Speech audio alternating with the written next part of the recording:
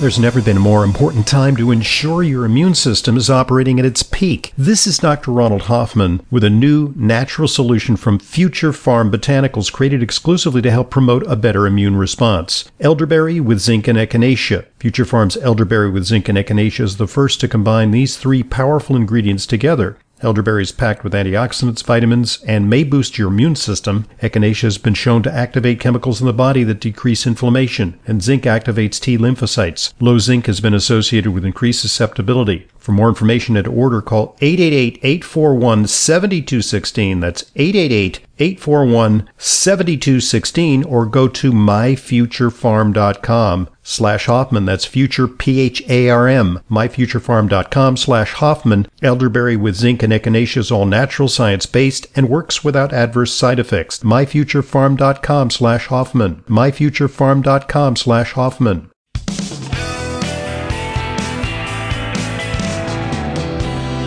Welcome back to today's Intelligent Medicine Podcast. I'm your host, Dr. Ronald Hoffman, today with Leyla Muden, because it's our weekly Q&A with Leyla. We do a bit of a duet once a week answering your questions. They can come to radioprogram@aol.com. Jot that address down, because you never know when a pressing question might come up for you and you might have to ask for a lifeline. Radioprogram@aol.com. So. Okay. We've got an email from John. Dear Dr. Hoffman and Leyla, I get the flu shot every year. I turned 65 in May, so should I request the extra strength flu shot now? Should I also get the pneumonia and shingles vaccine? Is this too many vaccines to take after having the COVID vaccines at the end of April? And another very important note. My asthma was in remission for over 15 years until a month after my second Pfizer shot. Now I need both of my inhalers twice a day. Why would this happen? That's very concerning. Yeah, that is concerning.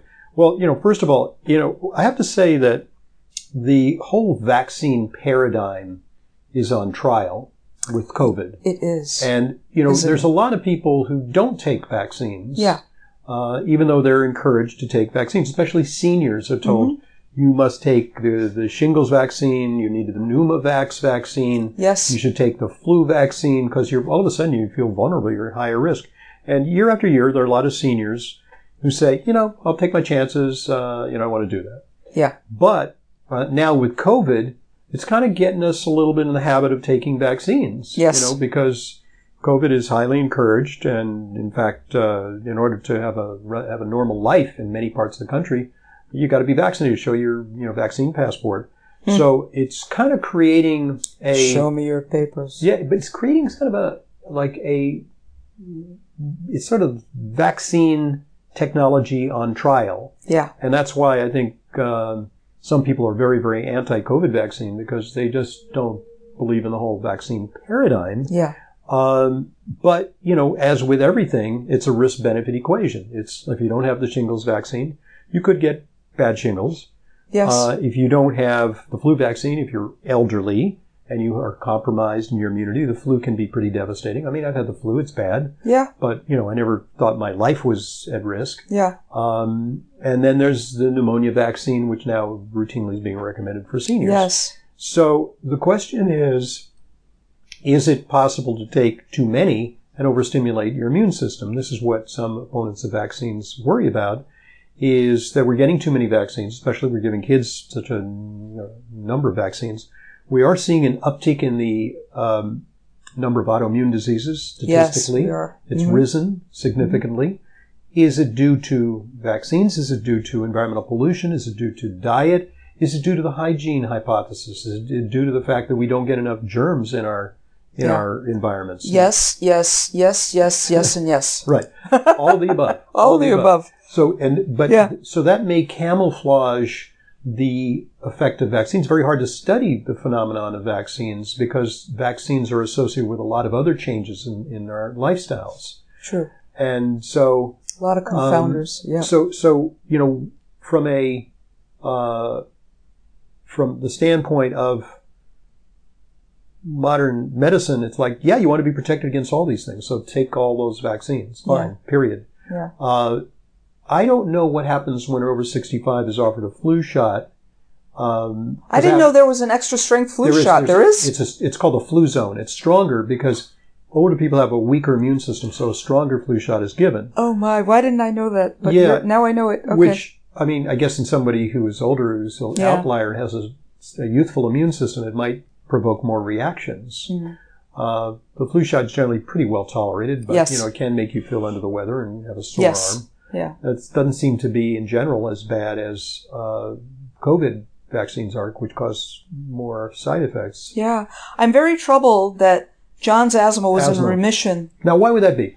Over 15 years, and then a month after the second Pfizer shot, now he needs both of his inhalers twice a day. One could make a story that since asthma is an immune-mediated disease, that anything that sort of shifts his immunity towards stronger immunity, by stimulating his immune system, could also make the asthma worse. The asthma, It is also entirely possible that it's a coinky-dink. A coinky-dink. It's like, look, there's going to be, for the next, 30 years, people are going to say, damn, I took those COVID vaccinations, then I had a stroke a couple of years later, or then I had a heart attack, or then I had pancreatitis, or then I got cancer. Damn, I shouldn't have done that. And a couple of years later. Not next week. It is conceivable. That's true. It's that conceivable. Long-term effects will emerge since these vaccines have not been long-term tested. Yes. Many drugs that come to market have like 5, 10 or more years of testing before because this is an emergency and it was an EUA, an emergency use authorization. Well, we didn't really have time or the luxury to explore long-term effects. Yes. We didn't see them in experimental animals, which have a shortened lifespan. So this all remains to be seen. To be seen. And I'm not saying, but, it's going to be hard to determine. Yeah. And this is on the, against the background of overall worsening health and, increasing bizarre disease statistics among Americans as the reasons we stated earlier. The lifestyle reasons, the toxic exposures, 30,000 or 50,000 industrial chemicals that have been introduced in our environments in our lifetime. Yeah. Many of them not untested. Food additives, and so on and so on and so on. How do you separate those things out? Yeah. Hard to do. It's quite the task, isn't it? Yep. Unraveling quite the task. But, John, it's an imponderable. Yeah, it's an imponderable. Hopefully this will subside in John, his asthma. Hopefully this will If it's due to immune activation. Yeah, it's probably something temporary. To do there. Wow. John, we hope you feel better soon. Yeah. Sincerely. Good point which to pause, because we want to make sure that our sponsor has this opportunity to share its vital message with you. So listen up.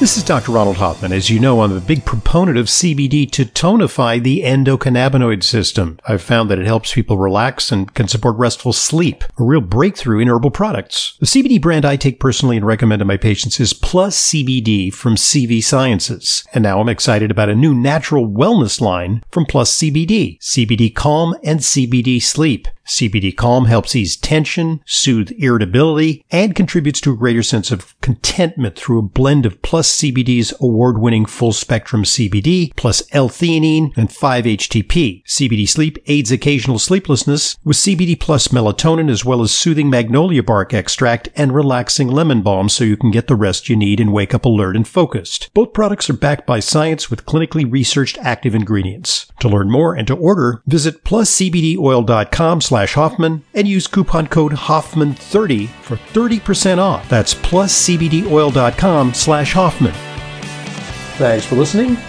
Thanks for supporting our sponsors. Now back to our questions. This is from Michael.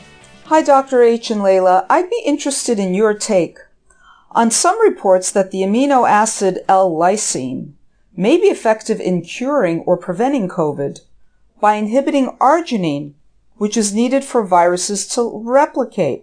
I thought that was only for herpes viruses. Exactly. I actually answered this question. Okay. On the this person took the precaution of calling my radio show and sending us a question. Oh, yes, okay. Michael. I'll reiterate the answer. Mm-hmm.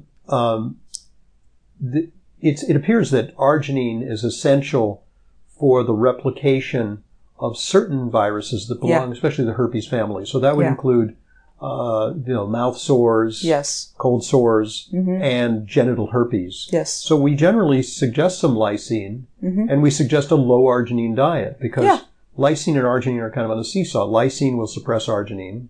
So you take lysine, but you also want to reduce your intake of arginine. So take it away. What do we recommend dietarily? Well, listen, dietarily, we recommend that you avoid any sweets and things because that will all repress the immune system. But some high arginine foods include corn, Brussels sprouts, nuts, like almonds, and chocolate. Now, if you don't want to eat less Brussels sprouts like me, right, just take more lysine. Right. Just take more lysine. It's really the ratio that you're after. You want more lysine to arginine or something like that. I think there's some people who do report when they eat a lot of nuts and chocolate. They tend to break out in cold sores. They have mouth sores or cold sores. Yeah. Yeah. So that's something. Yeah. So those would be the primary high arginine foods to avoid. Right. There's a much longer list, but now we're getting into the weeds of every bit of, every food that contains some amount of arginine. You don't need to go there. So you just have to balance it with some more lysine. Kind of goes to say that what works for certain viruses may not work for the COVID. Coronavirus. Yeah. Right? Right. So, I think there's some general things that work pretty much across the board for viruses. Like, I think vitamin D is somewhat protected. Vitamin C, zinc, selenium, especially for certain viruses like Coxsackie virus seems to be particularly helpful. But then there are other things that seem to have a niched preventive effect for certain viruses, not all viruses across the board. Yeah. Interesting. So, Michael, thank you for that very thoughtful question. Did you listen to the radio and or will you be listening to this podcast? We want to know. We want to make sure you're covered. We want to make sure you've gotten the answer. Oh, gosh. Okay. Oh, here's a very interesting question. By the way, the radio programs, you don't have to listen live. A lot of people say, what time are you on? I'll like set my clock. And it's like, fine, okay, you can do it that way. You can listen live via your radio station if it's carried. If it's not, you can listen on the internet live. But if you miss the program, maybe you're doing something really great on a Saturday, go for it. You can't sit by the radio dutifully and listen. It's going to be a podcast on Monday. There you go. Put it up there. And you could listen on demand. Here's the best kept secret. You don't have to listen to commercials. Yay! There are a couple of commercials, but they're far less. Yeah. Yeah. Than if you were listening to the live radio show, right? Yeah. Okay. This comes from Kim. Hi, Leyla and Dr. Hoffman. My tap water is considered hard. In researching it, I discovered hard water contains calcium and magnesium. So, what does this mean for my health? By drinking my tap water, am I providing extra minerals to my body over, say, bottled water? And on the flip side, is there any harm in drinking hard water? I've heard of hard water causing some constipation in people. Really? Could be the calcium. That's pretty hard. Could be We're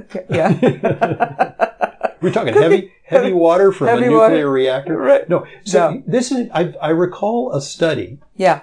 Which looked at water hardness across the United States. Some localities have very soft water. Yes.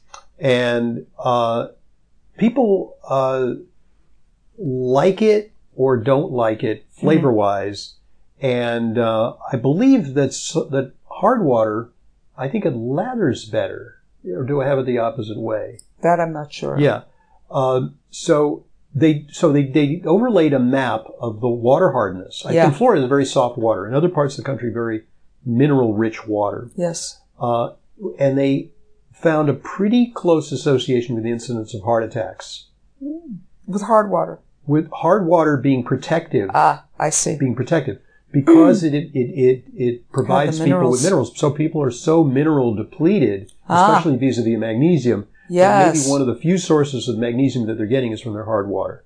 So, I remember the commercials, hey, Culligan man. It was like you put in a special thing to give you soft water. Yes. A water softener. A water softener. Yeah.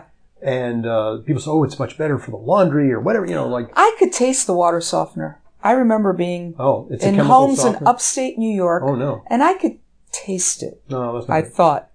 So it's a chemical process or something. I guess. Yeah. I don't know. Well, anyway. So so if you have hard water, consider yourself lucky, unless the hardness consists of unacceptable things like lead, cadmium, arsenic, iron, excess iron, yeah, manganese, yeah, which stuff can like be that. chromium toxic, and then Sure. chemicals. Right. Have you, especially if you have a municipal water source, they will give you a printout.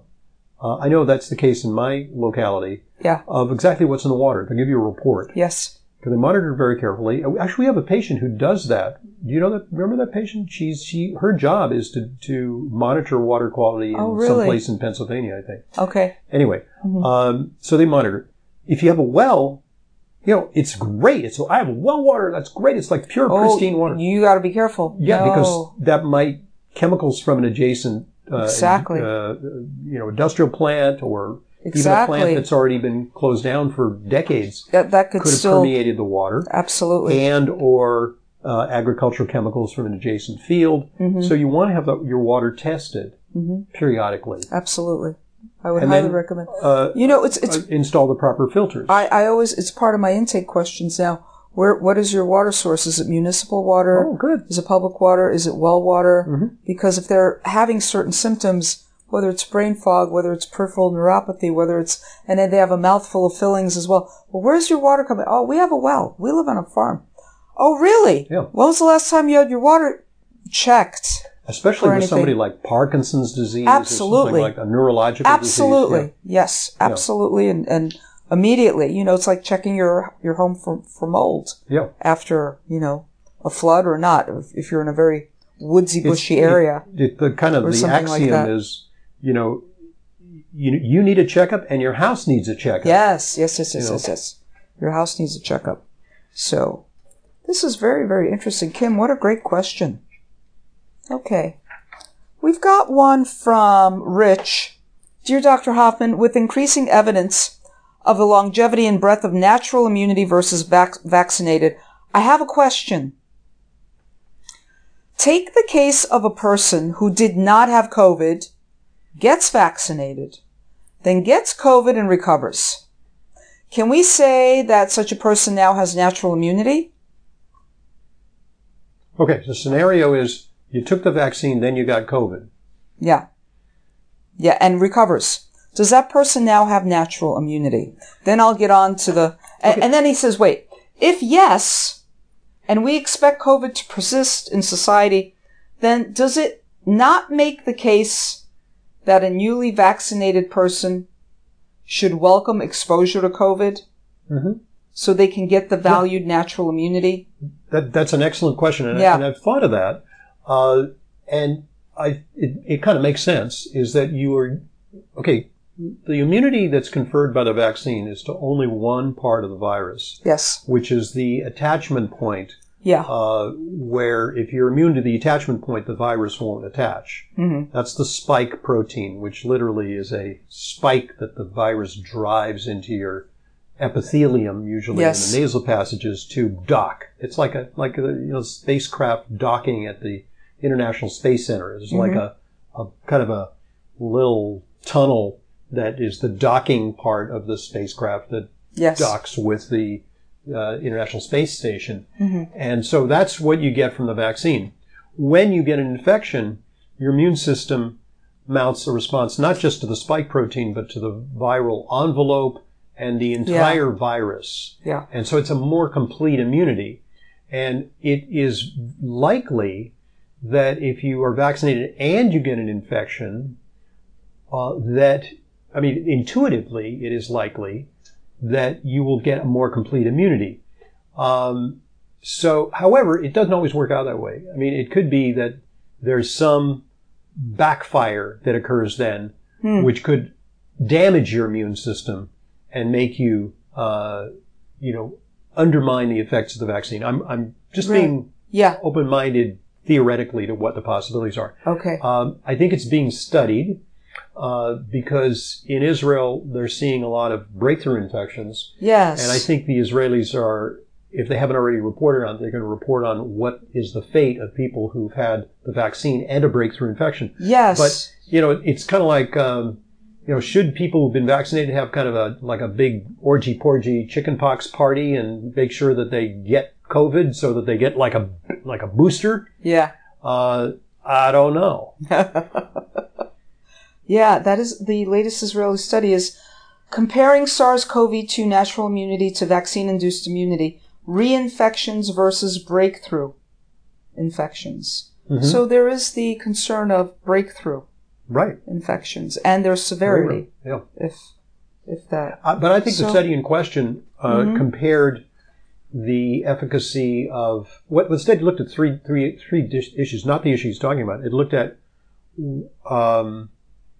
people who've had COVID and then took the vaccine. Yeah. People who've simply had COVID. Mm-hmm. And people who've just taken the vaccine. So 3 groups, 3 comparators. Mm-hmm. And what they found is that people who've had COVID had, it was a range. It was like anywhere from 8 to 20 times approximately the resistance to COVID that people who got vaccinated had. Yeah. So it was better. So the natural immunity was better. Okay. But then if you had the vaccine on top of a previous case of COVID, you got a little extra protection. Not that much. Okay. So it wasn't imperative to do a vaccine on top of COVID. Yes. And that's how that study's been interpreted, is like people are saying, why should there be mandatory vaccine across the board when that study, and maybe that's just one among many studies that will appear on this, at least Israel, which is ahead of us in vaccines. Yes. They got everybody vaccinated quick. Pretty quick. Predicts that you don't get that much of an added benefit from vaccinating after you've had COVID. Right. But you do get a little bit. You do get a little bit of an added benefit. Mm-hmm. I was just going to ask a question about this too, and it just like a train went out of my head because I was listening to what you were saying. But anyway, what about, yes, here it is. What about the people who have T cell immunity? Is that not lifelong? We don't know. We don't know. They haven't been emphasizing T cell immunity. It is. Well, that T detect test. Aren't more people taking that to see? I've been trying to order it. Not that many people have taken it. It might be either too expensive or difficult to get. I think that there's been a de-emphasis of the T detect test because it kind of flies in the face of a universal vaccine mandate. It's kind of like people hold that up and say, "Look, I've got T cells. I've got lifelong. My immune system's going to remember." And not let me get this again. In some countries, the approach to getting people covered and reaching herd immunity is a little more nuanced than the United States. What they're asking for is because you could really fake them out. You say, well, I don't need the vaccine. I've had COVID. Yeah. Well, you might be lying. You might be mistaken. You might have had a cold. You might have had the flu. We don't know. Yeah. So they're saying, show us your vaccine card or show us antibodies that are a proof that you've had COVID. The problem is that antibodies sometimes wane. Yes. And it means that maybe you're a little more susceptible to COVID, but there are other parts of your immune system that can mount a rapid response to a virus.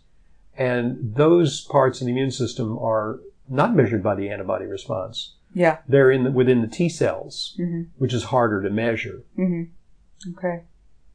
So I had great hopes for the T-detect test. I don't know. I was excited too for a little while. I haven't seen it go anywhere. But it doesn't matter anymore in the United States because you can show them till kingdom come. You have antibodies. You have the T-detect test, which shows you've had it. Doesn't matter. It's like, No, we just want vaccine. Roll up your sleeves, We don't care what you're telling us. Yeah, right. Yeah. And it's like, KISS principle. People might, telling stories like, I had the flu in December of 2019. That probably was COVID. It might have been. But yeah. A lot of people have that story. Is that I had the worst flu in January of 2020. My sister had a really bad flu, and it was after a trip to Africa, the Serengeti. She came back, and around the end of January, beginning of February, had a flu. I mean, it took her down. She actually went to the doctor, and she's not one to run to the doctor. Took her down for almost 2 weeks. And then she had, and she's otherwise a very healthy young woman. But, I told her, I said, you probably had COVID. They've studied that. And the way that they've studied it is At the time, people did not have COVID tests. Yes. So there's no way of knowing. So what they did is they have blood that's banked and stored from people who donated blood. Mm-hmm. And what they did is they ran tests for antibodies on the blood of those people. And what they found is that a very small percentage, I mean, it was like less than 0.5% of those people had COVID antibodies. And this was from like January and February. Wow. Which was well before we recognized that COVID was a thing. Yeah. But apparently, the timeline for COVID goes back to November in China. Yes. And, and I saw a really interesting documentary on this, and it was what the Chinese did was just reprehensible because they really concealed it from their population and from the world. And they also exercised tremendous press censorship to conceal the fact that something was really very, very bad going on over there. And that's why we were caught unaware. So even if the Chinese did not, it wasn't a result of a lab leak, which is quite possible. I just saw, by the way, a call in, I think, The Lancet, one of the world's leading medical journals, for serious consideration of whether this was a lab manufactured problem. And and this is the self-same Lancet that in the early part of the pandemic wrote, well, let's not even go there. That's nonsense. They wanted to put the kibosh on that theory. Now they changed their tune. They're changing their tune. But anyway, the Chinese, we really, we have to really call them on it. Because absolutely. And we're not talking about the Chinese people. We're talking about the Chinese Communist Party. Oh, absolutely. Yeah. We're talking about the Chinese Communist Party. It was devastating for the Chinese people because they're not to be trusted. They showed illicit films that were done by very courageous journalists there who, smuggled cameras into hospitals. And they were like body bags piled high. And they were saying, no, you can't film here. You can't film. So the guy, with a concealed camera would be filming this. And there's nothing to see here, nothing to see here, nothing to see here. And then they changed their tune. The Chinese system, the health system is responding heroically to the crisis. Let's all wear masks. Let's take part in, the lockdown and the quarantines. And, we're going to show the world how organized we are. That they changed their propaganda line from nothing to see here to what an excellent response we've had to COVID. Right. Let's nail people into their homes. Yeah. I mean, into their apartments. Not a good. Yeah. Not good for the brand for the Chinese government, for sure. My goodness. But hey, the governments, this COVID has really rocked many governments because no government has handled this perfectly. There was no way to handle it perfectly. Yeah. It was, blame can be assigned all around. Sure. It's not in retrospect, it's a real. This has never happened in the world's history. Yeah, it's happened, but it's not happening with the capacity that we have to deal with. I mean, we had a pandemic in 1918. Yeah. But then it was like let her rip because we had nothing, no therapeutics, and yeah. Interesting. Anyway, so inevitably we're going to keep talking about COVID because COVID's happening. But we managed to introduce some other topics on today's program. Yes. Which is for, a little relief. Yes. From the incessant news. So thank you for joining us. Thank you, Leyla. Thanks, Dr. Hoffman. Keep those questions coming. Yes. radioprogram@AOL.com is the destination for questions. I'm Dr. Ronald Hoffman, and this is the Intelligent Medicine Podcast. This is Leyla Mudin, RD. I see patients regularly, along with Dr. Hoffman. If you require a nutrition consult with me but live out of town, there's no need to travel to New York City. I have telephone consultations with clients from all over the country. Please visit drhoffman.com for more information.